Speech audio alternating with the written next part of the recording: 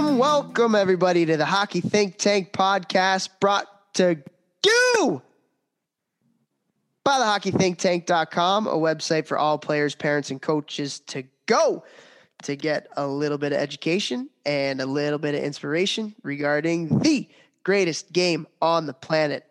What an episode we have for you guys here today. We are bringing back onto the Hockey Think Tank podcast one of the smartest hockey guys that we know, Patrick O'Sullivan. And in the previous podcast that we had with him, we went a little bit more into his journey, into him becoming an incredible NHL hockey player, somebody that we all knew as kids growing up in the States. But this time we got to talking some hockey, and he's got a great mind for the game. He works in hockey development now, from the youth all the way to the professional levels, and just an awesome conversation that I think any hockey person is really, really going to enjoy. But before we do get over to Patrick O'Sullivan, let's bring on a one Jeff Jehu Lavecchio. Vex, what's going on today, man? Ohio gozaimasu. That means good morning, even though it is night, because I don't remember what night was in Japanese at the moment. I'm doing great, brother. Doing great. Really excited to have O'Sullivan back on the podcast. Like, I love the way this guy thinks. First of all, I love his Twitter. I love that he's himself on Twitter. And, you know, if he's going to rattle some people, rattle some cages with some of the things he says, like, it's not like he's trying to, but he's just saying what higher level hockey minds think sometimes, and people that have been exposed to the higher levels of hockey, and he just puts it out there and he's like, well, this is what I think, and you don't have to agree with it, but this is what I think, and how a lot of other, you know, guys who played at the high levels think. And so anybody who's listening to this and you don't follow O'Sullivan on Twitter, like, definitely give him a follow, because I really enjoy his tweets for sure.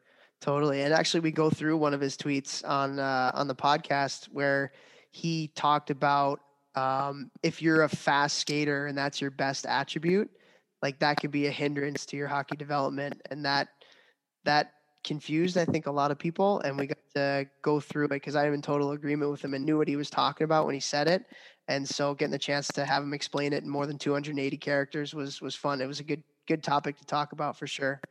Yeah, and I mean, that's something that you and I have talked about on the podcast, and I wish that I had a coach like him who would have forced me to do other things, because I was that guy that he was referring to in the tweet.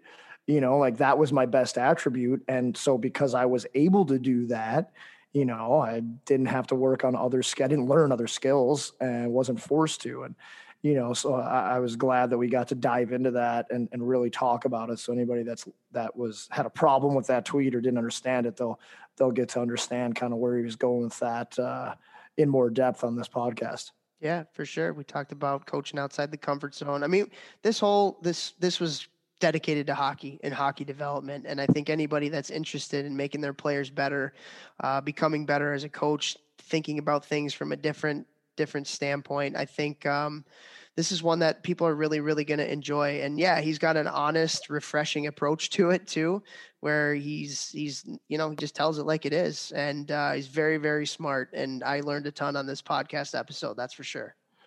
Yeah, I mean, obviously, like, he was a super skilled guy, playing the NHL for a long time, put up unreal numbers, and you know, everything that he battled with his childhood and stuff like that. I mean, he's obviously a guy that's got, you know, just he's got a great story, and he had to persevere through a lot of demons, and you know, retired early, and now he's back in the game, giving back, coaching his kids, and in the development world. And you know, been on our podcast a couple of times. We haven't had many return guests on the podcast, and he's one of the few. So yeah, I love that he listens to our podcast, and he wanted to come on. He wanted to come back on. Like, so cool having guys of this caliber come on the podcast and share their knowledge for free. Like, we don't pay our guests to come on. And for a guy like him, who's working with unbelievable NHL players and has an unbelievable mind and has been through what he's been through, he wants to come on and share with our listeners for free things that he's learned.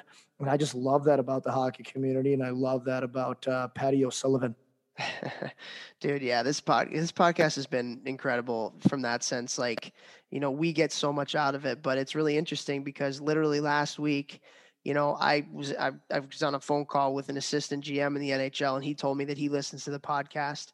And then also this weekend, our team was in Boston, and we played against 3 different teams. And I was wearing a Hockey Think Tank hat, and 2 of the coaches that we played against came up to me afterwards, and they had heard me talking to my team and stuff, and they were like, "Are you Topher? Like, we listen to your podcast."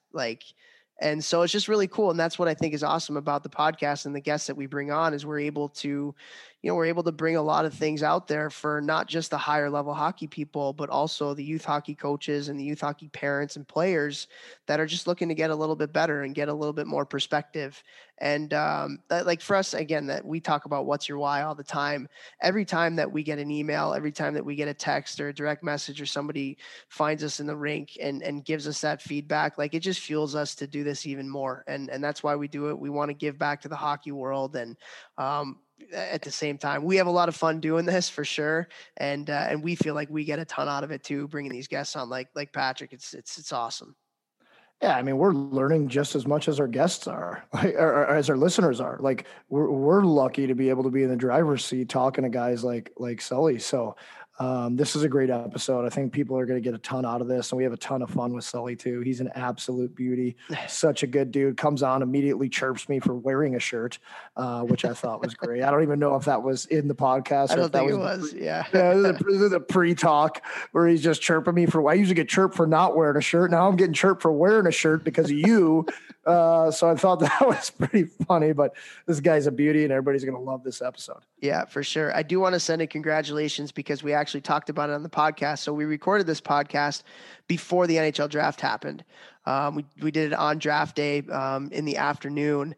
But we talked about how impressed we are with Ryan Hardy and what they've done with the Chicago Steel and that whole staff there. And we talked about how we know they're going to get a lot of kids drafted. They had 8 kids drafted from their USHL team into the NHL draft. That is insane from a talent identification standpoint, with Ryan and his connections, getting those people there, and then for his coaching staff with Brock and Desi and Mike Garman and Belfry and Nicholas, and they just hired Noel Needham too.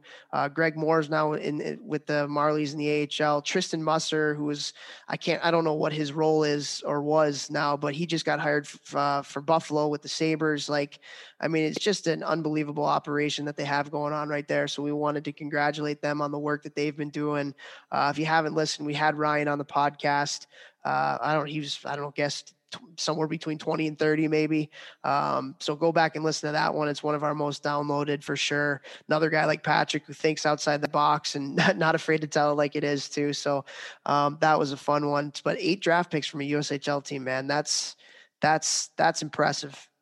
I love it. And Hardy is one of my favorite people in the hockey world. I mean, I see this guy, well, when I was coaching the last 2 years, I'd see him at all the events and all over the place. We play in Chicago, we play in Michigan, we play wherever we're playing. He was always there, watching. And man, like, I don't want to pump his tires too much. I know he listens to podcasts a lot because we chirp each other a lot, but I actually love this guy. I love the way that he thinks. And he thinks very similarly to O'Sullivan, where they kind of look at something and it's like everyone else is doing things the way they've always been done because that's the way they've always been done. And the two of them are like, it makes a lot more sense to do it this way if we just like break things down. And it works. Like, it's hilarious. Like, all these people are always, well, it's always been done that way. We do it this way. We hire the same people. And they're like, no. It doesn't make sense to me in my brain. I'm going to go this way. And it works. Like, it's so cool. And I love to have people who think differently and think outside the box, and to have 8 guys drafted. Like, holy crap. That is amazing, and a testament to what they're doing in the Chicago Steel. And I also want to say a huge congrats to one of my clients who I trained in the gym the past 3 years, Jakob Dobis, a goalie who also plays in the USHL for the Omaha Lancers, also where I played. And he got drafted to the Montreal Canadiens. He's a phenomenal kid, a massive goalie, and just a great, great person. Came over to the U.S., didn't know any English, left home at 17 years old, going over to the U.S. to a place he'd never even been before, and wound up in St. Louis for 2 years, and now he's in the USHL, and he just got drafted. So very cool story, very cool kid, and I'm super happy for Dobie. So congrats, mate. You're like a goalie factory there in St. Louis. Got him, Joseph Wall.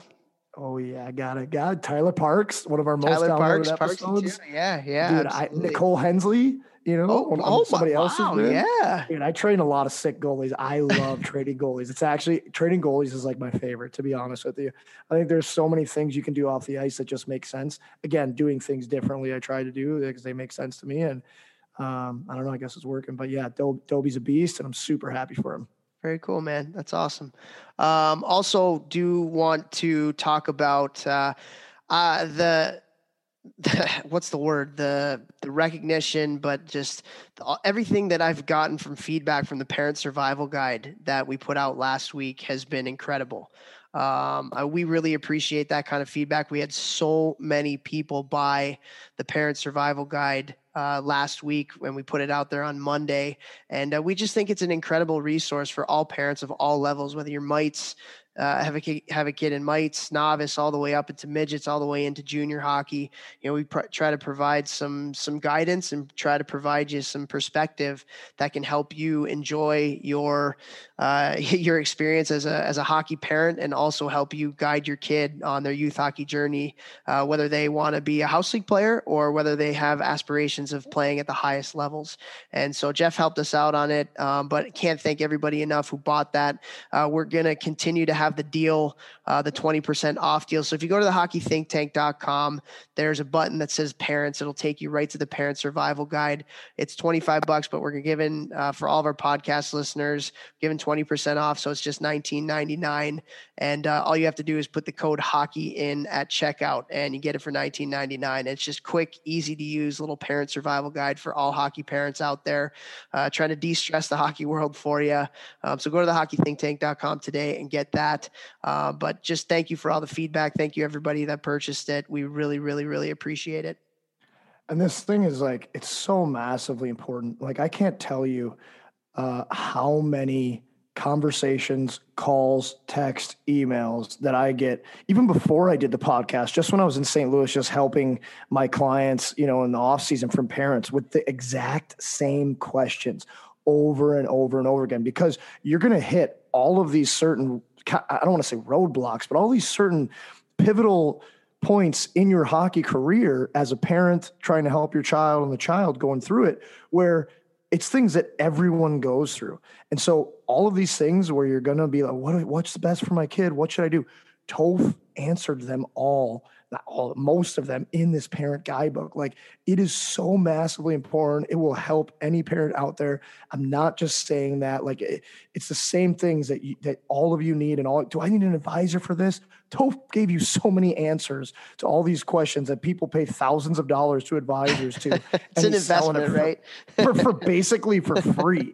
He could have sold this thing easily for $100 and he's selling it for nothing. So, I got no skin in the game other than just trying to help our listeners. But I really think that it's really worth the investment. And I think a lot of parents who don't have it yet, if you get it, it will help you tremendously over the years in the hockey world. Yeah, we put a lot of time and effort into this thing too. We wanted to make sure that it was a great product, something that could be really useful for everybody that purchases it. Like, this isn't just one of those, here, take this and blah, blah, blah. No, like, there's a lot of time and effort, a lot of thought. There's clips from our podcast. There's clips from our YouTube series.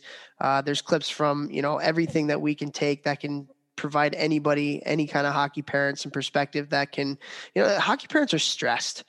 A lot of hockey parents are stressed, and everybody wants what's best for their kid, but the hockey world and the hockey landscape is changing so much all the time that there's just so many questions to be answered. And coming from where I've came from as a former Division I college coach, someone that also played at the higher levels, someone who's been able to interview people at the highest levels and the lowest levels as well. There's just, I think, so much important information on there. We encourage everybody to, again, go to the hockeythinktank.com, click on the parents tab. It'll take you right to it. And we think it could be a really useful resource for you. But should we get over to Patrick O'Sullivan? Absolutely. Now? Let's thank GelStix. Actually, GelStix just re-upped as our title sponsor.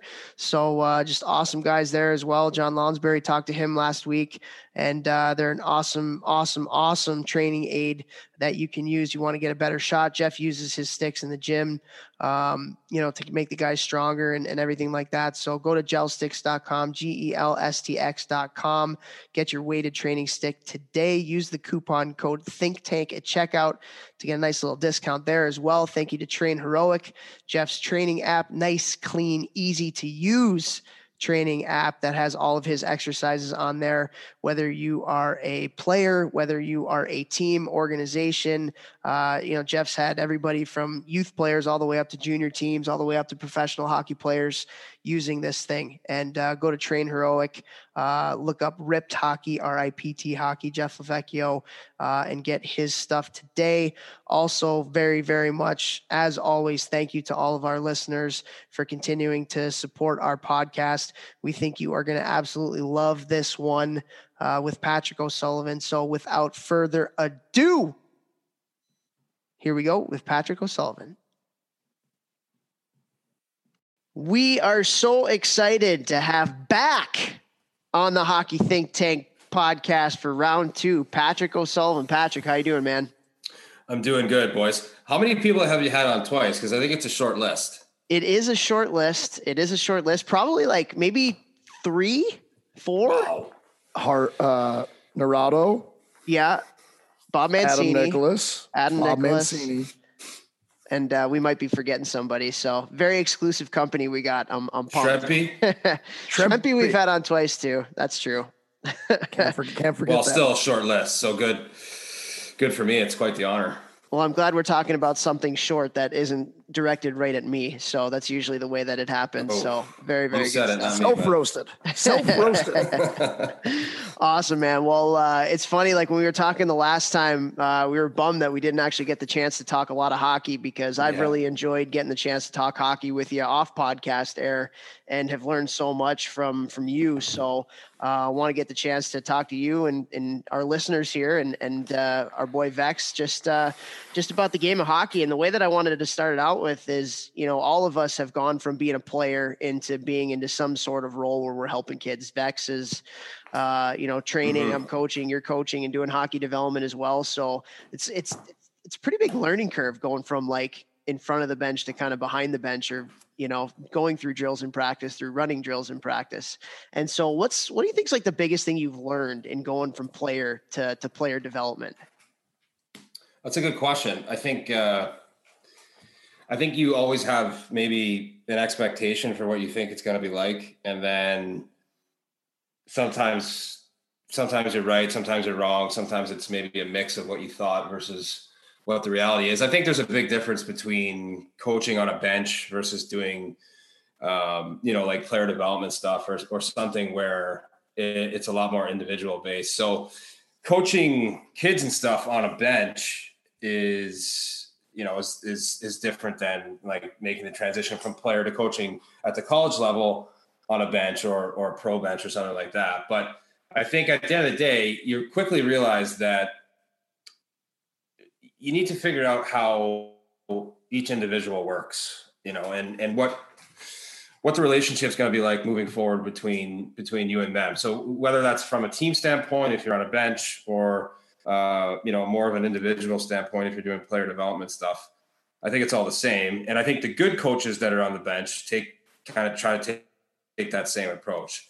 And I guess the number one thing that I thought about was all the things that I didn't like about being a player from interactions I had with coaches. So if you build that out backwards, I think you look at communication as a start and being honest and direct without being a prick.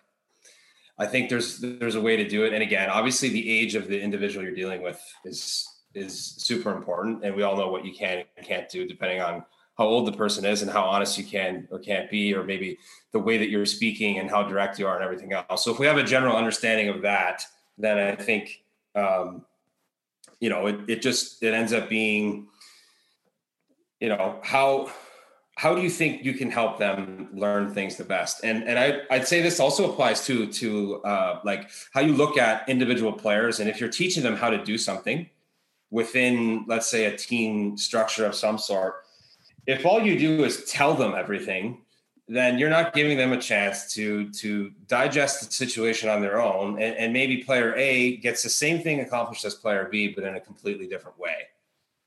And I always wondered why coaches didn't ask for more feedback or, frankly, help from players, especially at the highest level. Like playing in the NHL, the coaches rarely use the players as a resource. And I think it's weird. I really do. Like, if you look at most NHL teams, the smartest guy involved is a player, certainly as it relates to what's going on the ice. And so that doesn't mean that the player should trump the coach or should outright rule over everything else, but getting some feedback on something more than the power play. I feel like the power play special team stuff, there's a lot of conversation between players and coaches, but like game plan, how soon should we go to something else if it's not working? Like, there's a lot of coaches that are stubborn that refuse to change or adjust. So again, to spin that back to your question to me, I have no problem starting a practice, being 20 minutes into it, and I've done a lot of work on my plan and what I thought I was going to do, and then said, listen, this isn't working. Let's do something else. Maybe I need to do a better job of finding out what the player wants today. If it's a pro guy and I thought he wanted this and he didn't, well, let's quickly transition. Be somebody who can make adjustments on the fly. And I think you give yourself a better chance to be successful. And your job as a coach is to try to make the player a better one, or if it's a younger kid, to make the experience more enjoyable and to see if you can help them have a little bit more fun. Man, you just said like 8 billion things right there that I wish we could unpack them all. I would love to start with, because right away I wanted to hear your thoughts on what you started that with, was how you went from player to coach and you thought about what you didn't like as a player being coached and reverse engineering, if you will. Learned that term on Joe Rogan talking about aliens. But anyways, reverse engineering what you didn't like. So what did you not like as a player that coaches did to you, for you, not for you, stuff like that? Well, I think it depends, like, as it relates to me, it depends on the level I was at, and then also kind of, I guess, where you are in the hierarchy of the team as a player. And we know that everybody doesn't get treated the same way, and nor should they at the professional level, I don't think. But I felt really restricted as a young player at the professional level, because I felt like a couple of the coaches I had didn't know hockey that well. Like, I know that maybe that sounds weird to some people, but I felt like it was almost like you had to do stuff. You guys can probably relate this to, like, we're all the same age. We entered pro at a similar time frame where it was like, no matter what your skill set was, you had to come in and play on the fourth line, unless you were like, a superstar or something. But you had to come in and play a certain way, and then if you check those boxes, you got to move up. And I felt like I wasted 2 years of my career just doing stuff that was mindless. And, I could have been more helpful to the team. I think I could have been also more focused on improving. And I think there's been some changes made in this area, although I don't know that it's far enough along yet based on the people I talk to at the NHL level. But, like, can I continue to get better, please, when I'm 20 and trying to play in the NHL? Like, just being in the lineup to me was like, oh, you're in the lineup, and if you can't figure it out from here, like, you're kind of on your own. So I felt like I was I guess that's the way I would sum it up best, Jeff, especially at the beginning, was I felt like I was always on my own, trying to figure out what I needed to do. And the only direction I would get would be from some older players. So actually funny, we're recording this today on October 6th, right? So I saw a tweet, and it had nothing to do with me, but it was Anze Kopitar's first game, and it was also my first game. He scored 2 goals. I think I had 2 dump-ins in the game. But we made our NHL debut on the same day, and it was today. So it struck me, and that question and where we're going with all this stuff is kind of on the top of my mind, because I saw the tweet, and I was watching him play and just thinking of, like, he was better than me then, and he was more ready to play, but he still had handcuffs on him. Like, I remember sitting in meetings, and they're like, hey, like, if you're a young guy, be careful making plays on the rush. And I'd be like, what? Why? Like, what? what if there's, so look, I think it depends on the coach you have. And I didn't have a very good one. I thought Mark Crawford was an absolutely horrendous coach. And I've said that before on the record. I have no problem mentioning that too at any point moving forward, because that was my experience. And like empowering your players to be the best that they can instead of just fitting into a hole. And I know this is like a very small percentage of the hockey landscape if we're talking about playing pro hockey.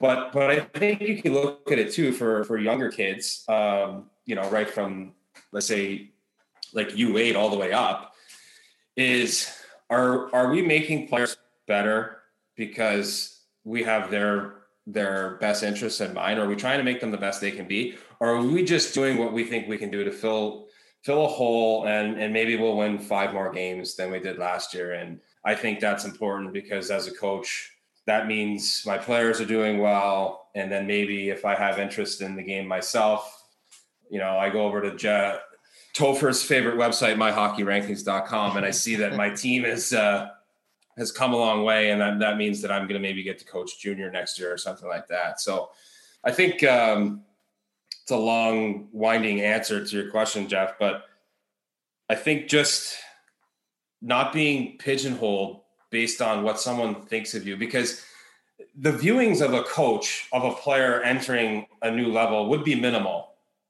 You wouldn't have a very big sample, especially at the pro level. Like watching a guy who was just drafted, did you maybe watch 2 games on video? Because you certainly weren't there in person. Did you watch me at camp for 2 weeks? Like you need to form, or you need much more to work with to form an opinion that is, going to be something that lasts for more than a week or 2. Yeah. It's so funny you say that because I feel like the best people that are doing that right now is, I'm not familiar with how every NHL team is doing their business and stuff, but I listen to Ryan Hardy talk about those kinds of things. And you look at, they have how many kids that are the NHL drafts tonight, how many kids are going to go in the draft from that team alone. And he talks about how important it is that the scouts are helping out the coaches and the coaches are helping out the administrators and all that kind of stuff. And everybody has to be bought in and contributing to this same mindset, where I feel like maybe that's happening a little bit more nowadays, but certainly I don't think when we were playing, the scouts were the scouts. They did their job. They provided the coaches the players.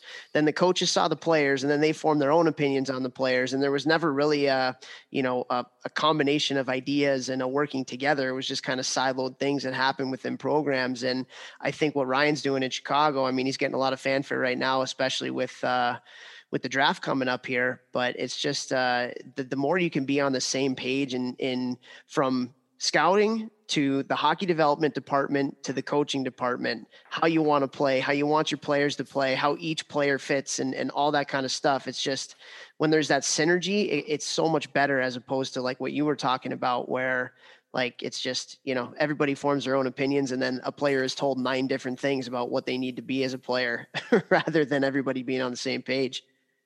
Yeah. It's like you put all this time and money and effort and it's an investment to draft a guy or to sign a free agent or something from junior college. And then it's like, if you don't, that's just the starting point. If you don't continue to do all kinds of other things, you're not getting the most out of your investment. Right. So, and it's so difficult to get anything. Right. Today's the draft. Right. So if you look at who actually plays and how hard it is to find players. I saw this picture the other day, so I saved it. After you get beyond the 15th, 20th pick, you might as well get picked in the 7th round. If you're talking about chances of playing 100 games, it's so low. If you're picked after pick 15, 20, you have a 30% chance of playing 100 games, and it slowly drifts down to about 11% if you're picked in the 7th round. So that's 100 games. I think the average NHL career is about 200. It's really hard to find players. It's really, really tough. So if we're going to, bounce forward from that general idea, why wouldn't I do significantly more than what's been done in the past to try to develop? Everyone talks about drafting to develop and you're going to win that way. Well, I don't know that there's anywhere close to enough of a development mindset and process with some organizations. And I know it's changed and Talk about Hardy in Chicago.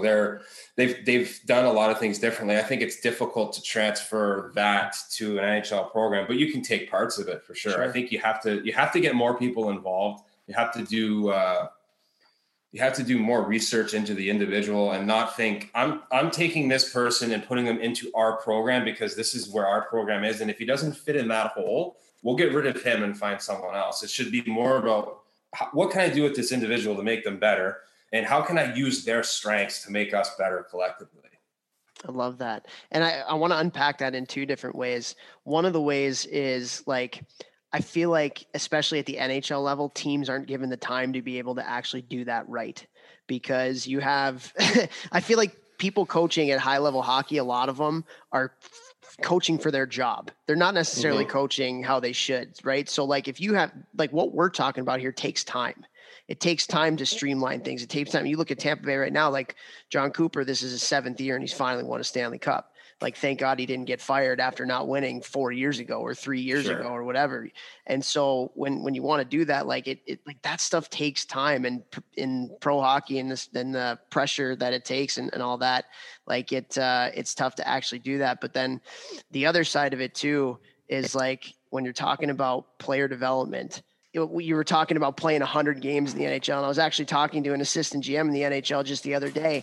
And he was talking about how like hardest part isn't making it. The hardest part is staying.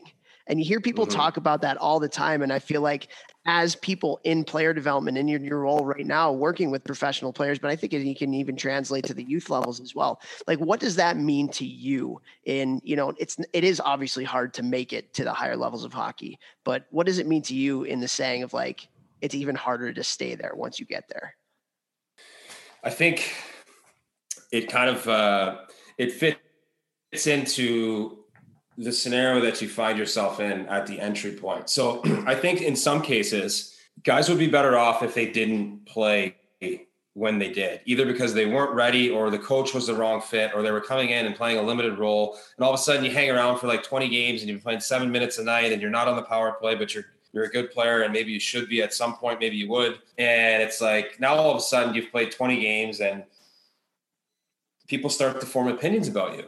And if you weren't ready to play in the first place, just playing 20 games, maybe that holds you back from playing way more eventually if you came in at the right time at the right place. Like that said, too, if you do find yourself in that situation and you go back down to the American League as an example, if we're talking about the NHL, well, if you have decent coaching and you're trying to get better, then eventually you will, and you'll get another chance, and that won't completely derail your career or anything like that. But I would say what happens is if you can't get beyond, let's say like 200 games, obviously harder to get to than 100. And then beyond that, it's like you've really earned a role and you've been counted on for consecutive year after year to do something that people feel like they have to have at the NHL level. That's the way I look at it. It's like there's a roster of, let's say if there's 25 guys I'm looking at,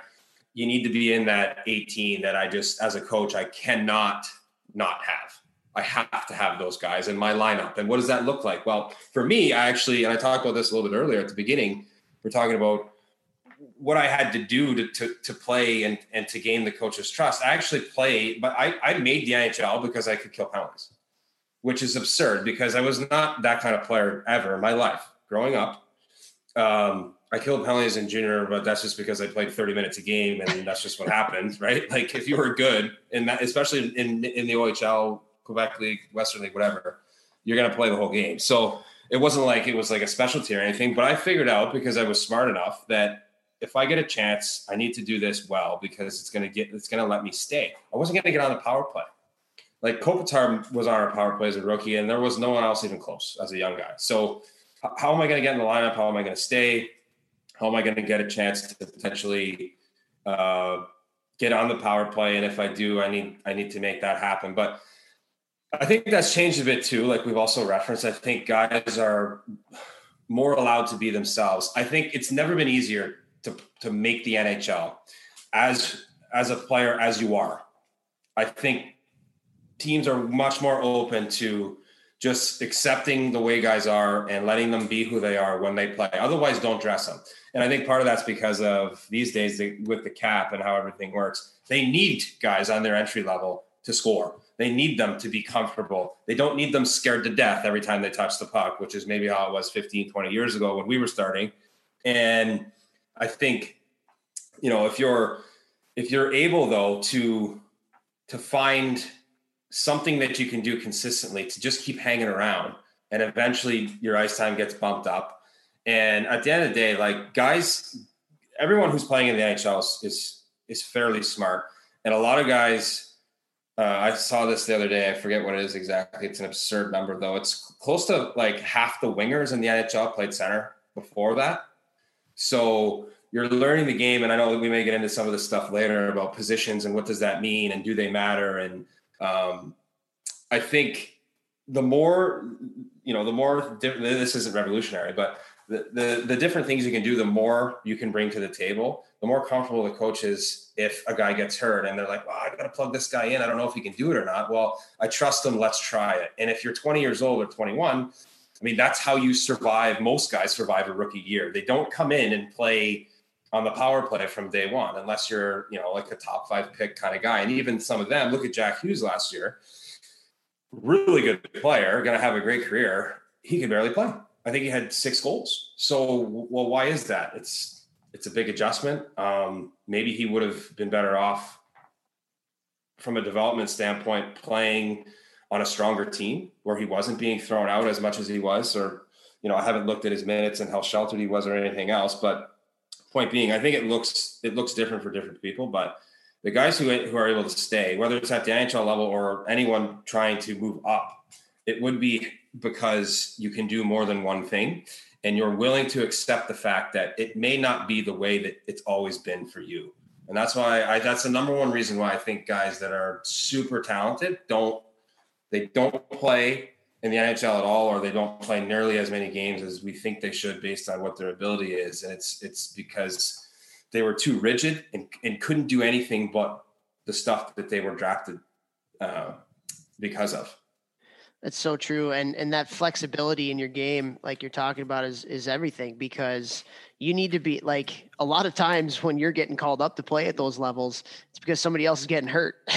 So if you're somebody that can fill a lot of different roles, there's a lot of different spots that you can get into to play, rather than, I'm an up and down north-south winger, or I'm a shutdown D, whatever. Like the more tools that you have, Jeff raises his hand, the more tools that you have in your toolbox, the better off it is. And that's why as coaches and development coaches and stuff, it's so important that we teach these kids so many different tools to be able to do that, because I think that's what coaches are looking for. They're looking for players that have number one, that are smart and competitive, but they can do different things on the ice rather than just be a one-trick pony. Like Alex Ovechkin, let's call him a one-trick pony, is about his one trick, but like he's the best in the world at it. There's very few that can do that. But he also does other things too. He competes and he hits and whatever. Yeah.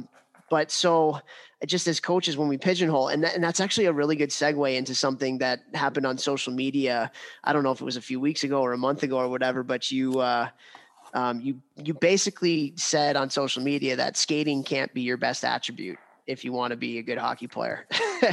something to that effect, especially at the youth levels. And people were kind of like going after you and going at you about what are you talking about and all that kind of stuff. So I wanted to have a conversation with you because I know exactly where you're coming from. And now you have more than 280 characters to be able to explain what you mean. Sure. And so, because I think it's very, very true. I think obviously being able to be fast is great, but it doesn't necessarily translate to maybe some other skills that you can learn from not being fast. So have the floor and explain kind of what you mean by it's not necessarily the best thing to have your best attribute is speed.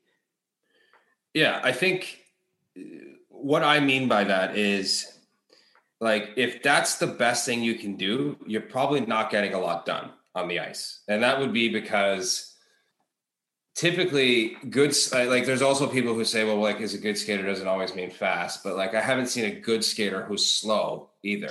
So like, let's get to, you know what I mean? Like there are some people who are quick. There are some people who are fast. If you're talking about doing a lap, which is absolutely useless in real hockey right? So it's 10-foot races. It's, can you cross over? Can you get off the wall? Can you, like, are you crossing over enough if you're going in a straight line?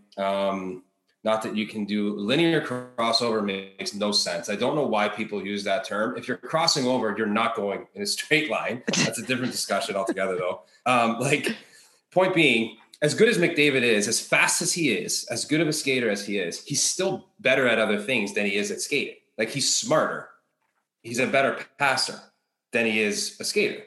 That's just a fact. Because if he wasn't, he'd be skating himself into trouble all the time. And I think there are a lot of players who are really good skaters, and they're too fast for their ability to think the game. And it's also why guys don't score as much as you would think they would that play lower in the lineup in the NHL, as an example. So people like to talk about the game being quicker than it was, let's say, 15 years ago, because that's when I started. That's when I started playing. And I think maybe if you were to line everyone up on the goal line and do a race with the team from back then and a team from now, would more guys finish ahead of the guys from back then? Probably. But, like, what's happening on the ice? Because to me, I think the game is only as fast as you're perceiving it to be. So that's the other thing too that I tried to talk about in my tweet too, was that, like, if I can think more efficiently and quicker, that's a way more valuable skill than it is to just be a guy racing around the ice aimlessly, right? Jeff's nodding his head because I know the way Jeff played. That way. It's not a shot at you either. Listen, if you kill penalties, you have to have some sort of an IQ as that's concerned too. But I think if you want to talk about what I'm referencing maybe more is, like, people's skating ability hampering their ability to create offense. And I think that idea is something that confuses some people.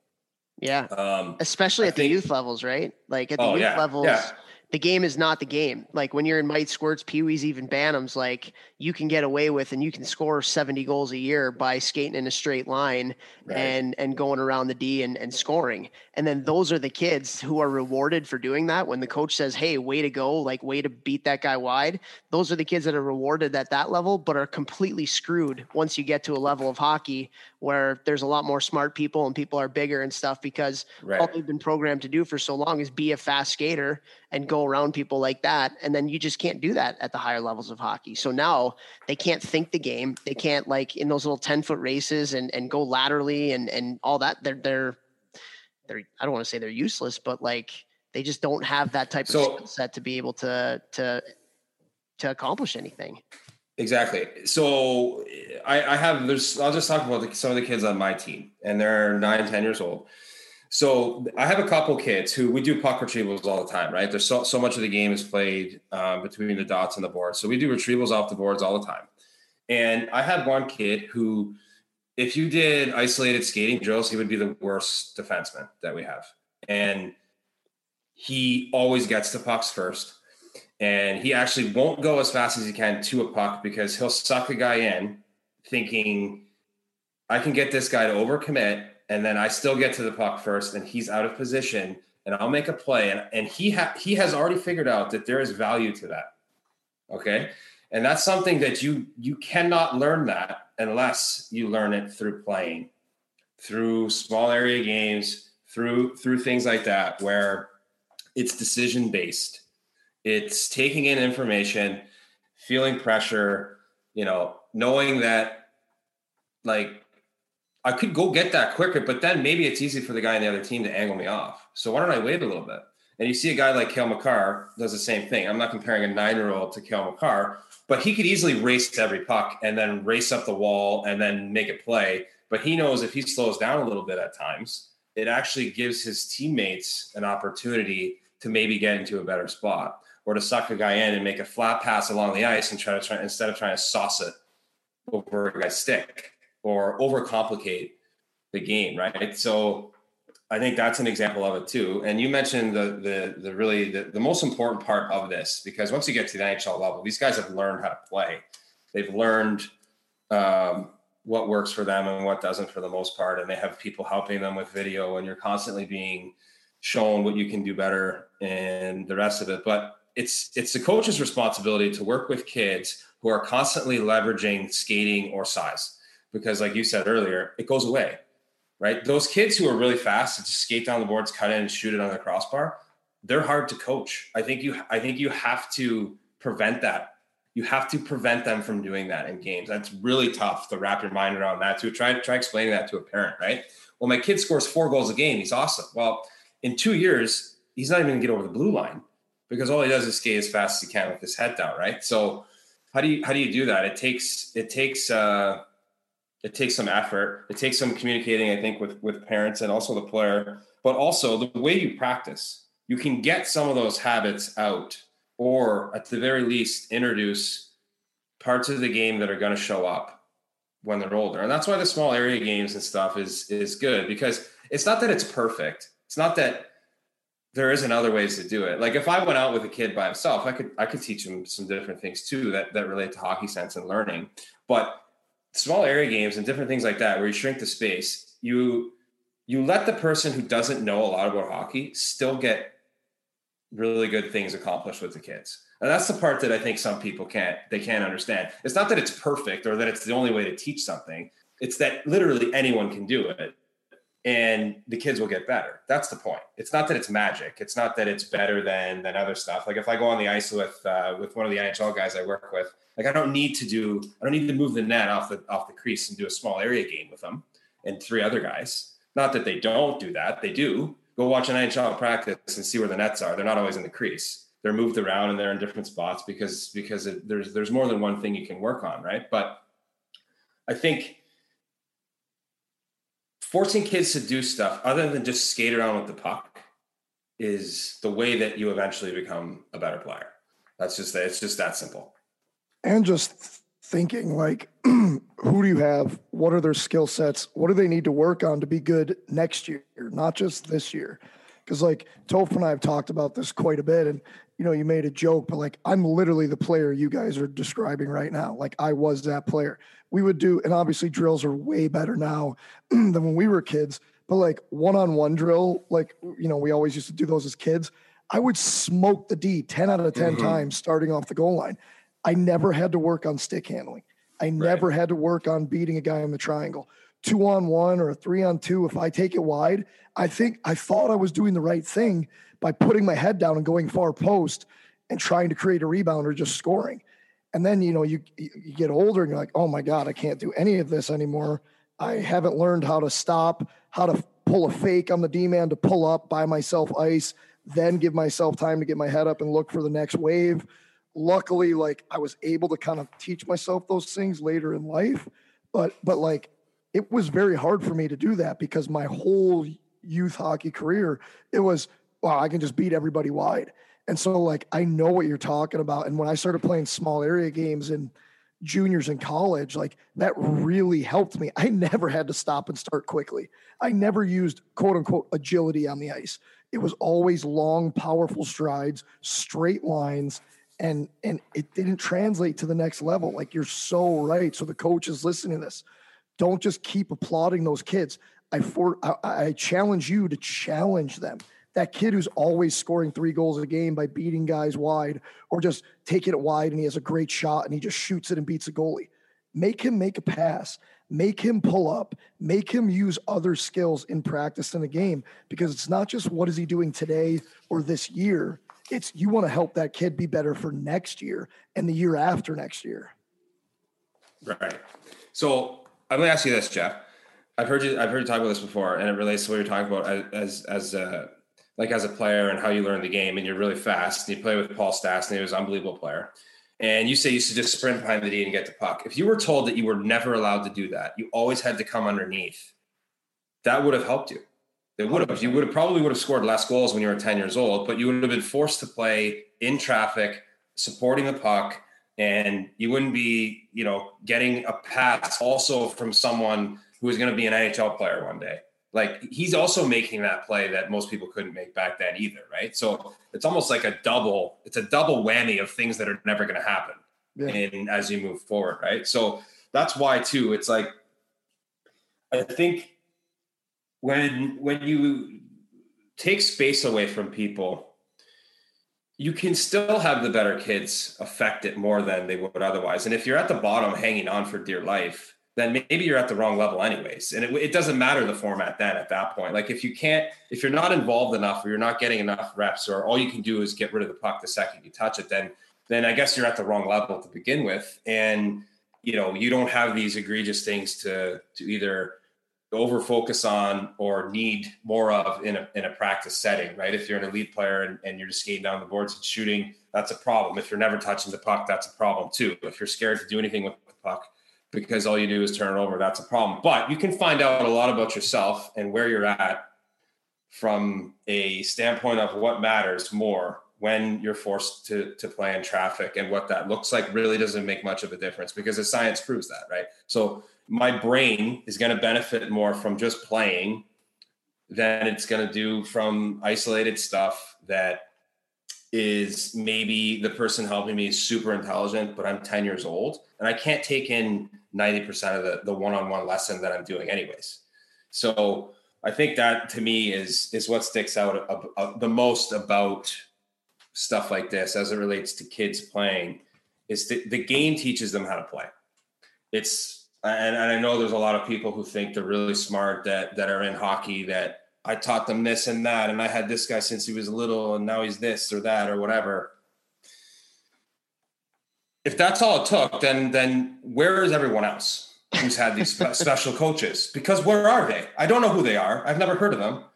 Like these coaches aren't creating their rosters of 50 people deep. I took these guys to the NHL. I had little Johnny since he was 6, and he's only in the NHL because of me. It's not the way it works. So they're good because they play. They're good because they've learned the game under situations where they've been under pressure and they've had no room, and they've had to value protecting the puck and creating space for themselves, and also battling to get it back. That's one thing I think kids don't understand enough. And it's partly because of how most of them practice is, when I lose the puck, how hard do I work to get it back? Am I going to float back 200 feet to my own end, or am I going to work to get it back maybe 10 feet away from where I lost it?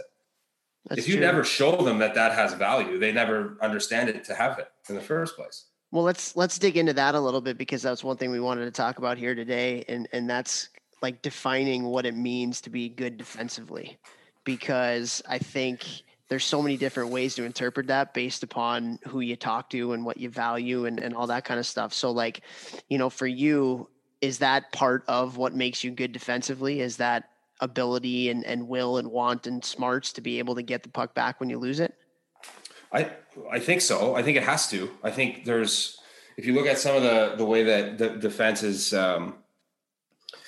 quantified now, like at the professional level, there are certain categories of people who are literally clock killers. That's what they are. And they're good at it. And they keep the puck really far from their own net. And if you look at, their defensive value in the varying metrics, I don't want people's eyes to roll back in their head. I'm not going to start naming all the different ones. People may or may not know of them. It's irrelevant. But there are certain things that say, like, you want to know why some like weird low impact, perceived to be low impact players get their names thrown out in the conversation for the Selke Trophy. It's because if you look at what they actually get done on the ice, they're never out for goals, for chances against. Like there's guys who are just good at keeping the puck away from their net, who are the very same guys, some of them, not all, but some, if you were to watch them in their own end, you would say he's not overly good in his own end.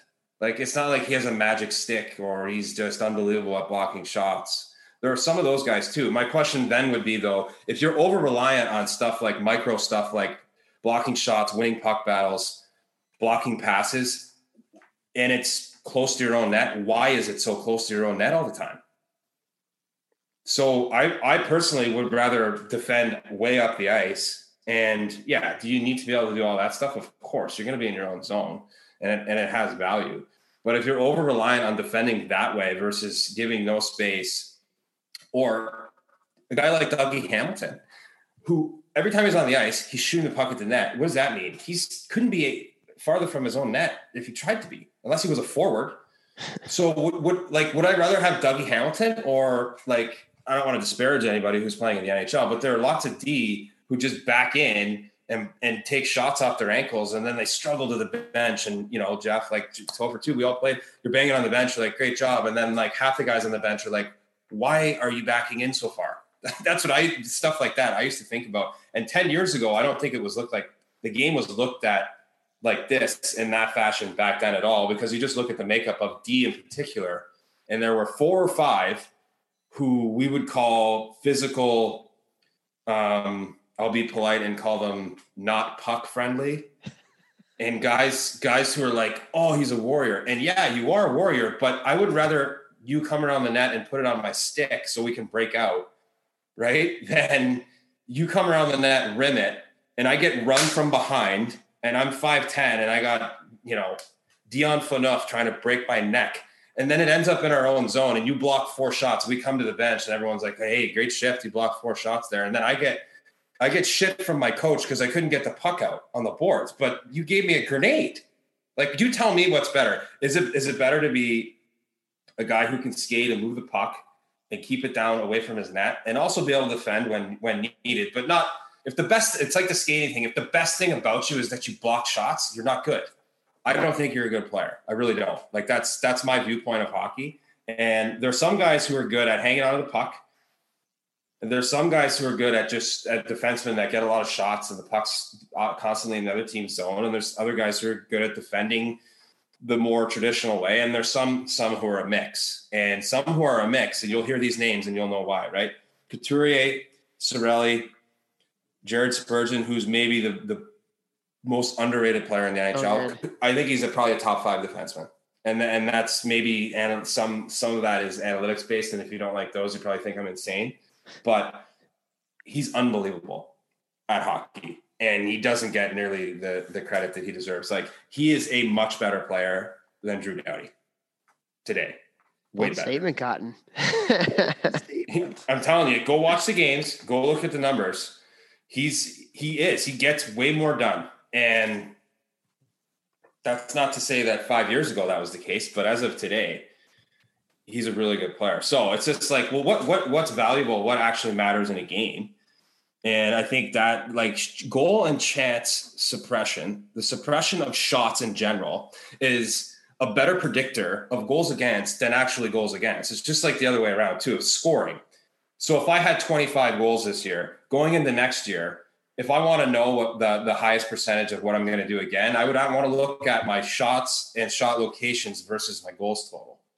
That's not a consistent predictor of what's going to happen moving forward. And I think that's to the lesson applied with defending and what that looks like. So that's great. What do you do you want to talk about how you teach that to kids? Well, you teach them to be extremely aggressive with their gap, and you constantly teach them to, if you get beat far from our net, because then we can recover, and you have your buddies to recover for you as well. Like, if I'm going to step up and get beat at the red line, and my partner's underneath, and my forwards back pressure so hard that it doesn't make a difference anyways, versus backing in and being scared of getting beat. And now we're just receiving the play all game long. And then from there, they'll get beat, but you learn and you can back it out from that way. Instead of, Topher as a coach or Jeff as the player, you play with guys where you're like, I just wish you were way more assertive. Getting someone who's 15 or 16 and trying to teach them to be more aggressive or assertive is tough, because they've learned to play for 10 years a certain way. And instead of, oftentimes, I think backing them down a little bit tends to be easier in my experience anyways. For sure. It's so funny that we're talking about this right now, because we had our first games with my team just a couple weekends ago. I coach an 18U team, and we went 0-3 on the weekend. And a big part of the reason why we went 0-3 is exactly what we're talking about right now. Like, all we've talked about in practice with our D is gaps. Get up, get up, get up, right. Get up, get up, get up, get up, get up. And it's funny, like, we let up so many odd man rushes. It was ridiculous, because we were so over aggressive with it, and we'll learn and we'll teach it. But at the same time, like, some of the conversations I'm having with the players right now is like, this will make you better. Like, it's okay that we're letting up odd man rushes and we're losing in September or October. Like, by the time we hit January, this will be like second nature to you guys. And our F3 is going to be back because they're going to do a better job of coming back, which will allow you to be more aggressive. And we're going to deny so many more passing options because you guys are going to be up on players rather than just sitting back and, again, doing exactly what we've been talking about for the last 5-10 minutes. And I feel like, it's tough as a coach because you got to be okay losing. And I've talked to the guys about that because they're pissed after the games. I'm like, guys, we're losing these games right now. I get it, but we and you guys will be much better for this in a month or two when this becomes second nature. And after we practice it and you guys see it on video and stuff, and then we go in and I showed them the clips on video and this is what it was. This is why the mistake happened. This is why they capitalized on it. And this is what we could have done better, and just teaching and coaching. And it goes back to it too. Like what we were talking about, about forwards and skating in a straight line and not learning the game and being able to translate that to the older levels when the game changes. I feel like gaps for D is the same thing. When I watch youth games, I'll see a breakout and the opposing team's D is at the far blue line, just waiting to accept that rush because they don't want to get beat. And so like, that's fine. And you might not get beat in squirts or peewees or whatever, but once you get to the higher levels, like you're screwed if you don't know how to, play a gap and stuff like that. So it's just, this whole conversation is coming full circle for me. I'm going to have my players listen to this right now because it's important. You have to be able, as a coach, like you have to be able as a player to want to do those things, but as a coach, you have to be okay in doing it in practice. And then when it happens in the game, you got to be like, okay, this is just a learning opportunity for the kids. And we got to teach them now because this is going to make them better if they have hopes and dreams and aspirations of playing at the next level. Let me just add one thing real quick here to this too, because I don't probably want to move on or get going. I know it's almost been an hour, but like the way I teach this too, and I think this is something that you can influence hockey sense. People always ask, well, how do you do that? It's complicated. Well, if you teach kids, the third closest player to the puck at all times has a lot of responsibility at all times. The third closest player. Now, depending on how old they are, that can be real tough to calculate for some of them. But what it does is it's not only, so if the D steps up and he better have looked over his shoulder and at the very least have one player, either a forward or a D supporting him.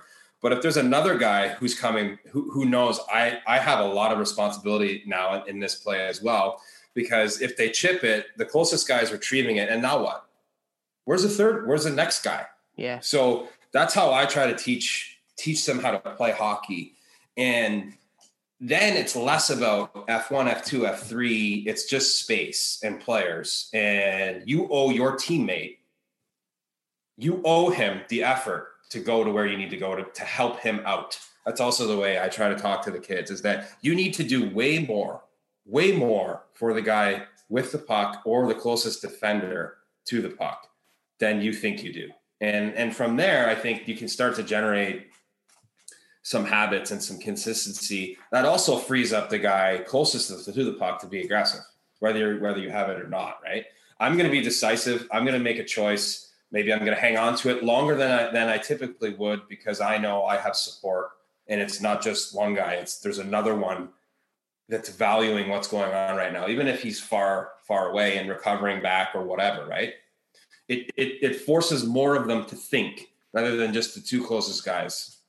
For sure. I mean, in youth hockey, there's so many passengers, and we don't coach enough the people without the puck. And I love what you said about the third guy, because it's so true. Because let's talk about D retrievals for a second. You got the one guy that's on his gap, so his partner's got to go get the puck. And we always talk about that partner's got to be the one working hard to go get that retrieval. But then what about that other guy? That guy's just as important, because now he's got to be that first pass for that guy who's going to retrieve to get the puck. And I haven't talked about that. So I'm sure it's never do. Yeah. It's the one other thing too, I'd say, is that it's never actually like a one-on-one. And that's why we don't do, Jeff, that drill you mentioned where we used to go straight down the boards for the whole length of the rink, one-on-one. That never happens, because it's never actually one-on-one anyways. There's always other guys on the ice, right? There's always a stick that comes out of nowhere. There's always a second guy that's coming, or someone falls and it turns into a 1-on-2 or a 3-on-2 or whatever, right? So having them aware of that too within the practice. And that's why the drills 2-on-2, 3-on-3, all that stuff. And whatever that looks like really doesn't matter, because it's about spacing and reading what's happening. And like, you know, I personally don't think there's enough, like as someone who played in the NHL, who was, you know, I'm not going to pump my own tires, but fairly smart too. Like that was a big reason why I could play, was because of my IQ. Like I wasn't worried about where people's feet were pointing. Like I just don't, I always chuckle. Like, and there's some people that I respect that have said that, like, I want to get guys' feet turning this way or that way, or like, I don't know, man. Like there's a lot going on, and I'm just looking for space. I'm looking for a gap to move the puck. I'm looking to jump. I'm hiding behind someone and jumping to space. I'm trying to throw a pick without getting a penalty. Like being on the ice against really good players, maybe at a lower level, you can influence stuff like that more when it's slower. But like, I would never teach anybody that I'm working with to look at the other team's feet and make decisions based on where their toes are pointing. Because you know what? There's a lot of guys, and again, this is more to the higher levels. I'll purposely stand the wrong way and know what you're about to do, because I'll put my stick in the right spot. I don't need to put my feet in anywhere to be in the right position. If I know what I'm doing, I used to do this all the time on the penalty kill. Talk about Dion Phaneuf, and I don't want to pick on him, but he would easily fall into the trap of thinking he had a lane for a one-timer. I would stand out of his lane and then just take a step into the lane when he was shooting.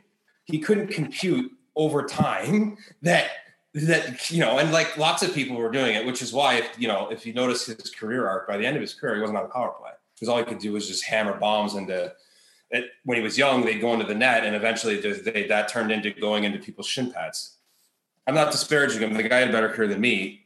Trust me. That's not my point. But what I'm saying is, like, everything's happening too quickly. I need support. I want 2-on-1s. I don't want 1-on-1s. Stop teaching people to beat other guys 1-on-1. It's fine if the situation presents itself, especially below the dots. But I'm creating space on a 1-on-1, either to get a shot or to make a play, not to beat people. You don't get points for stick handling around people.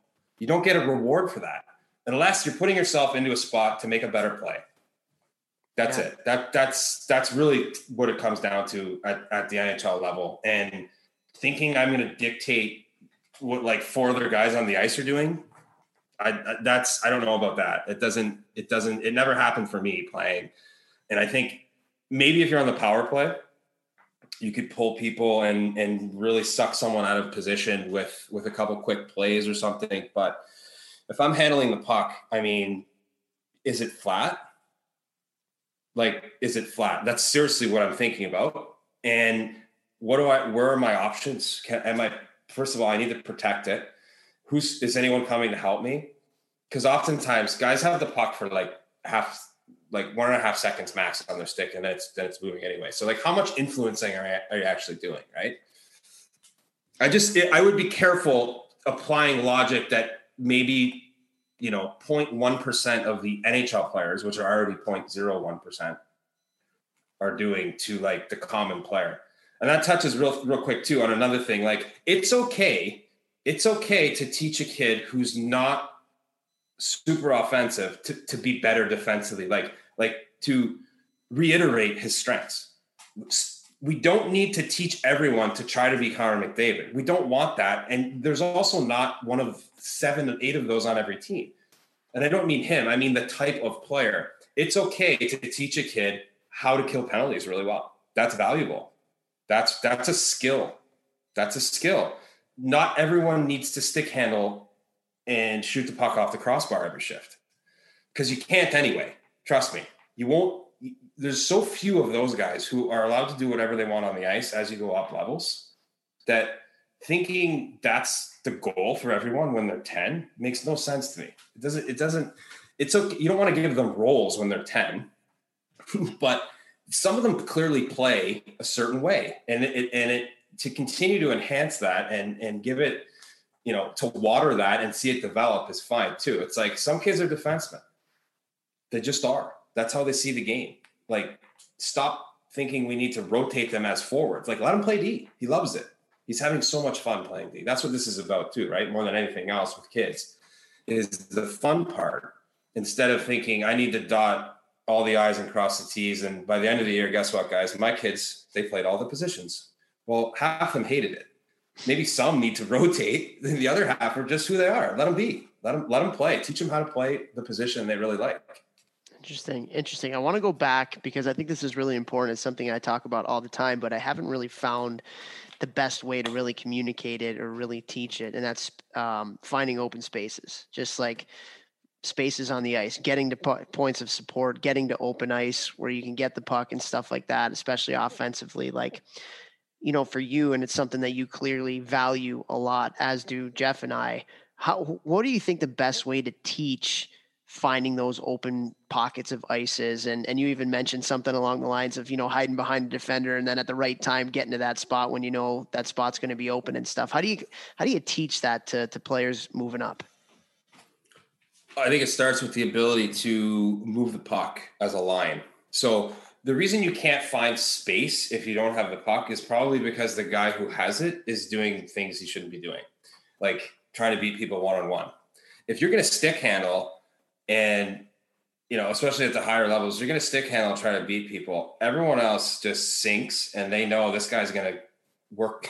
He's going to work himself right into trouble and we're going to steal the puck and we're gone. So, like, if you can move the puck, then all of a sudden you start to create situations where you're forcing the other team to make adjustments or to switch off players, right? So you can cycle all day long in a circle in the corner and, you know, good teams will just let you do it until they see a time to step in and pick off a pass or whatever else, right? So if you can force the other team to make switches, and that's why the Sedins were so good. That was an absolute nightmare. On more than one occasion, I stepped on the ice for 10 seconds and went off the ice. I got a cramp or something just because those guys were going on. You did not want to play them. You did not. When I was in Edmonton for a couple of years, we were absolutely god awful. And we played Vancouver, it felt like 10 times a year. And those guys were just unbelievable. And it's because they were constantly going in opposite directions. They were never going the same way. So the other team has to switch and they're picking guys, and like using the back of the net is something that is not taught enough. And it's fine. So we change sides. So like now what? What are our options? So that's one thing where, you know, I'm big on like letting them learn and everything else, but sometimes showing something to somebody, we can fast forward like 6 months. Like if I just show you that there's only really 4 ways you can come in off the blue line as a D to get into spots, like why don't we do that? Because there's only so many ways to do it. Like so outright saying no structure, no help, no info. I don't like that either, because I think in a lot of ways, a little bit of structure or a little bit of direction actually frees people up more than they would be otherwise. Because right. So I don't buy into that either. Open the door, let them go kind of thing. Like to what degree, I don't know. So I think there's always layers to that, and you need to know your group and specifically where maybe some teams need more direction than others. But you want to talk about getting space offensively. If you're not forcing the other team to make choices, and that's by puck movement and hanging on to the puck. It's not from stick handling. It's not from making people's toes point to the roof or something or whatever. Like it's moving the puck and. Well, it's knowing when to move the puck too, right? Like I think one of the things that, you know, Jeff and I have kind of beat the drum on is the whole notion of how playing fast is so important. Play fast, play fast, play fast, play fast. But the best way that you can actually open up time and space is to bring people to you, create less time and space, and then you create more time and space for somebody else. So you think about like in the corner, getting like having poise with the puck and causing those switches. And maybe there's 2 guys going to you instead of just one, and that frees up somebody else in some space somewhere else. One of the ways that I've seen it a lot, especially in my practices, we do a lot of rush type stuff. And, you know, they were doing the typical thing every time. One guy goes center lane drive, the other guy cut to the back, which is a fine play and it can work and stuff. But I said, okay, I stopped because they weren't having a lot of success with it. And I said, okay, every time you guys have to do this now, you have to bring the puck across the blue line, you have to cut to the middle, and you have to skate towards the opposite defenseman on the 3-on-2 every time. And it was amazing how many things opened up just based on doing those little kinds of things where you got to show some poise and you got to do things a little bit differently. And I just, it's there's kind of an art to that, I think, in coaching, in how much do you teach, because you can learn some of that stuff, as we talked about at the beginning of this, from small area games and just letting them go. I think you talked about the one kid who brought the kid to him and then escaped and was able to make a play. But also there's some different concepts like you're talking about that you can introduce to these kids that will allow them to have some success as well. Yeah, I think letting them be super aggressive offensively with the idea that if we lose the puck, we have to work that much harder to get it back. Yeah. And let your D go all over the place in the offensive zone. Just let them go. And slowly they'll figure out there's 2 or 3 of these things that work. Show them a couple, the down the wall scissor, the jump into the slot one, just to give them some basics. And then you'll have some of them that read it certain ways and some that read it other ways. And some that, like, I don't let my D shoot the puck unless they can get to the top of the circle. We don't allow point shots because they can't get it to the net anyway. You know what I tell our D is we just block shots. Guys, they're 9 years old. Remember, they're 9. Our D don't tie. We just block shots. If anyone's shooting, we just step in front of it. We're not worried about getting under guys. If the shot gets to the net, then we find sticks and stuff. But we're looking to step in front of pucks. All kids want to do is take wrist shots when they're little. So our D we don't allow them to shoot the puck. You can shoot for sticks if you're able to walk in and tee it up from the top of the circles. At this point, these kids are starting to be able to shoot the puck and score from there. But the goalies now at that age just stand there. If you have a clear shot, or even with a screen from like close to the blue line as a little kid, the goalies just stand there. So, like, you want to talk about teaching with constraints and practice, do that, add that into games, give them little rules that when they're older will become something that's irrelevant, and they can drag it to the middle and rifle it all day. If they have traffic, go right ahead. You're never going to prevent that from happening. They can't take slap shots. They can't do any of the stuff that eventually they will be. So why are we pretending that they can? Teach them stuff that you can only learn now. And if you know what you're doing, you know when certain stuff becomes relevant and when certain stuff starts to become less relevant, and what's useful and what isn't. So that's, I don't think you want to overdo it one way or the other. I think you try to find the middle ground between a little bit of structure, mostly freedom. The farther you get from the net, the more they should feel like they can do whatever they want with the puck. That's kind of the general mindset that I try to make sure that they have, because you owe it to your goalie to have some respect for the puck around your net. And there's a general way to operate in your own zone to get the puck quick, and then we can go. If you just want to be aimless in your own zone, you just play the whole game down there. That's no fun. So I think you give them a little bit of structure too in their own zone, just how to cut guys off, how to angle. And like I coach my younger son's team too, and they're like a year younger, and just teaching them how to angle. It's funny when they play against kids who don't know how to do it. It looks like 2 completely different games are happening, right? All of a sudden kids have sticks and lanes and stuff, and they look like little NHL players, and half of them don't even know what they're doing, but they know that their stick is in the middle where it should be. And all of a sudden a pass goes off and they get a breakaway, and they're like, oh, wow. Like, that's how they've learned. It wasn't because you showed them something. Like, I could show them endless clips of Mark Stone stealing pucks off people, like in the neutral zone. There's a lot of those.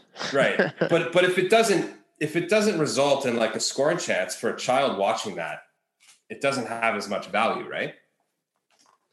Yeah. You need to get them. I think you need to get them, when little kids in particular, to hold value in stuff like puck battles or back checking or whatever. If they know it's important and they feel like they owe it to their teammate to do it, then they'll do it.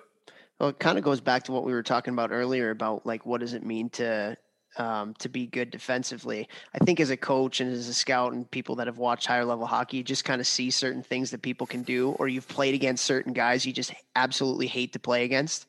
And it's, some of the metrics that you talk about, blocking shots and those kinds of things defensively. It's like the guys that don't have to really play defense because they're always in position and they're not allowing you to do what you want to do offensively. Like those are the ones that are the worst to play against and are the best defensively. And Sure. you don't notice them that much, but there's a reason why you don't notice them that much, is because nothing happens when they're on the ice because it's not coming back their way. And it's just, I think those little things, like the angling thing that you're talking about, like I was picturing it in my head as you were talking about these little 8-year-olds with like sticks on the ice, forcing people into certain areas. And those are like little things, but those are like big things, very, very big things that people would talk about make really good hockey players. Yeah. It also, stuff like that doesn't limit them in any way. So being able to understand that too may be a bigger challenge for some people than others, because you don't want to teach stuff that is forcing them to do things that maybe they wouldn't want to do, that maybe they could come up with their own solution on their own that would be better than the one that you're giving them, which I think adults struggle with in general because they're children. Well, I hate to break it to you, but there's some kids on the ice that are actually smarter than the people coaching them. And I apply that same thing, like we mentioned at the beginning of this, to players that aren't used enough by coaches at all levels. And like, hey, what are you seeing here? What would you do? I think part of that's an ego thing. Part of it is needing probably to feel like, I'm talking about the older ages now, to feel like you're the guy in control and you need them to know that or whatever. But when it comes to the stuff with the little kids, like, it's amazing how much some of them can take in and how quickly they learn based on what works and what doesn't work. And it's funny because you do some of the drills that we do, whether it's small area game or simulated like forecheck in a small area game, something like that. And it's about angling. And if you don't do it right at the beginning, it creates a chain of events where you end up getting scored on. And that one egregious play where all the coaches celebrated the goal and made a big deal about it, like, it doesn't happen ever again because they know it doesn't work. Like, it was so blatant that it's never going to happen again. Unless you like digging the puck out of your own net, you learn to stop, to do things that give yourself a better percentage of being successful. We were talking earlier, Jeff, I'll let you go in a second, but it's funny talking about this. Like, we were talking earlier about things that like coaches did that really pissed you off. Like, one of the things was, it's a little bit what you're talking about right now. A coach was like telling you to do something a certain way. And it just, like, he kept like just giving it to you. You got to do it this way. You got to do it this way. You got to do it this way. You got to do it this way. So you do it that way 50 times and it doesn't work 50 times. But on time 51, it works. Right. See, you just had to listen to me. And it's like, well, I'm batting, 0.05% here. It hasn't really been working for this long. So no, I don't see still. Well, I think that goes back to what Pat's saying about, like, just being aggressive further away from your net, making an error, making an aggressive error. And the further you do it away from your net, the more time you have. And if you teach your players to really go back after, if you lose a puck, you make a mistake, like, that to me sounds so simple. And I'm thinking along the same things that you were talking about there, Toph, like just a coach being like, you got to do it this way. And then I'd go out on the ice sometimes, and in my head, I'm like, well, I got to do it this exact way. Yeah. Whereas if I would have just like trusted my instincts, what I was reading, and then just like done whatever I thought made sense, and be aggressive, I probably would have made less mistakes than had I been thinking, oh, coach wants me to do it this way. And then if I was if he would have said something simple, like, if you're going to make a mistake, be aggressive, and the further away from your net, take more of a risk or a chance or whatever, that would have made so much more sense to me than me being on the ice thinking, where's the dot? Where's my body supposed to be? Where am I, like those kind of things. And I think that's very simple, but from a coaching philosophy, if you could get like 13, 14-year-olds to think that way, I think that the game, like the way that they think the game would be so much smoother and faster and a simpler way to go about it. It's more predictable too for your teammates. That's why I think that's why I decided to do that with the little guys. It's just you learn to work. You learn to work smart. B, you learn to work smart. Could you tell I barely went to school? Just learning my alphabet now. And so from there though too, it's like that second, third guy now where I'm able to make decisions. Like that's what hockey IQ is. It's recognizing the puck is here, player A, B, and C and D are there. I've seen this how many times? What are the odds of, option, 1, 2, and 3 happening?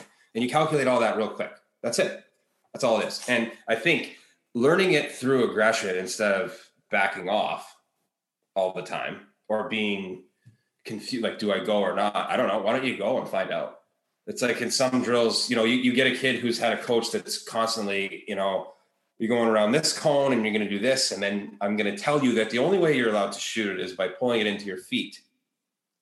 Right. And then go to the next cone and do this, that, or whatever. And then you have a drill that's open-ended, battle-based. And they're like, well, what do I do then? And you're like, I just say, I don't know. Like why don't you find out? Why don't you find out and you tell me what you should do in that situation? Because I can tell you what I would do, but I don't know what. But you're 9 and I played in the NHL. You're probably not going to be able to do what I would do there. Yeah, exactly. Yeah. If it was me, I would shoot it off the goalie's forehead right into the net and make his parents go crazy in the crowd. But I'm not allowed to do that. So you can decide what you think you should do based on the pressure that you're looking at and where your teammates are. That's awesome. Hey, Vex, as he was going through his ABCs right there, I was thinking of Home Alone. Were you thinking of Home Alone 2? A? 1, 2, D. Buzz. Classic. Awesome stuff. That's the best way to list stuff. I love that you send a text like that to somebody and they're like, what is this? You automatically know that they're I don't like them if they don't get it. If they don't get that A2D joke, I don't want to know them.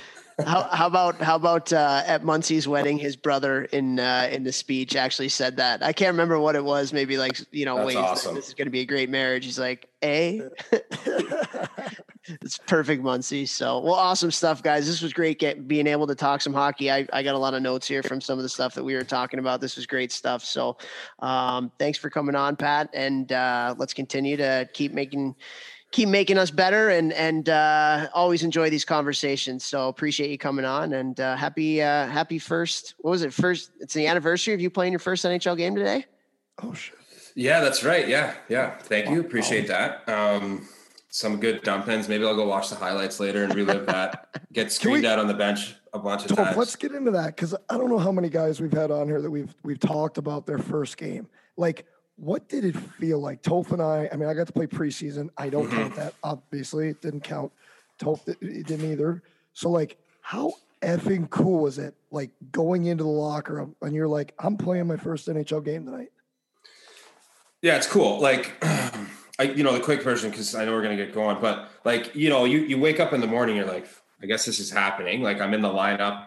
You go to the – like, unless you're, like, again, like, if you're a superstar, that's a completely different set of experiences. But like I did play that was our first game of the season, so I hadn't been scratched or anything yet. But you go to the rink, you check like the lineups on the board. Okay, I guess it's happening. Morning skate is game 7, of course, just absolutely flying. I might have used more energy in that than I did in the actual game. And then of course it's I think you're nervous all day. Like, we only had 2 rookies on that team. It was just me and Kopitar. So we spent a lot of time together. And so we were making our debut that same night and stuff. So we were talking all day. I didn't even attempt to take a nap. Wasn't going to happen. And we're at the rink early and everything else. And like, warm-up's cool. I remember being the most nervous I was like on the bench before my first shift. Right. And then I think I was like the second or third line to go out. And then at that point, before you go on the ice, you're like, I guess I gotta play, right? And then all of a sudden, like for me, as soon as I got on the ice, I was fine. And then you just play. Like I played at in the American League or junior, or any other level. But I think that's probably the normal experience for most guys, unless you're Kopitar, superstar kind of player. starting knowing like he's probably thinking, I can't wait to get out there. I'm gonna like roast Scott Niedermayer because we played in Anaheim. We played in Anaheim, right? That was the year too that they ended up winning the cup. So they were really good. They were stacked, and I'm like scared to death to do anything with the puck and just trying to like just get on the ice, maybe make a play, not spend too much time in my own zone and get off. Like I may go back and check my shift length to see if that's possible because there's no way it was over 40 seconds. And then, once you get going a couple shifts, it's like you feel like you're part of it and it's normal. Awesome. Cool. Awesome cool, stuff. man. Well, good stuff. We might have to find some footage, some game footage, try and get some stuff and put it up on social media. A couple of those nice dump-ins that you had that you mentioned. That may be tough to find, but you can find Kopitar's goals. Those There will we be go. there. Those will All be right. easy to find. Good stuff. Well, thanks again for coming on. Yeah, And absolutely, boys. yeah, we'll talk soon. See you, boys.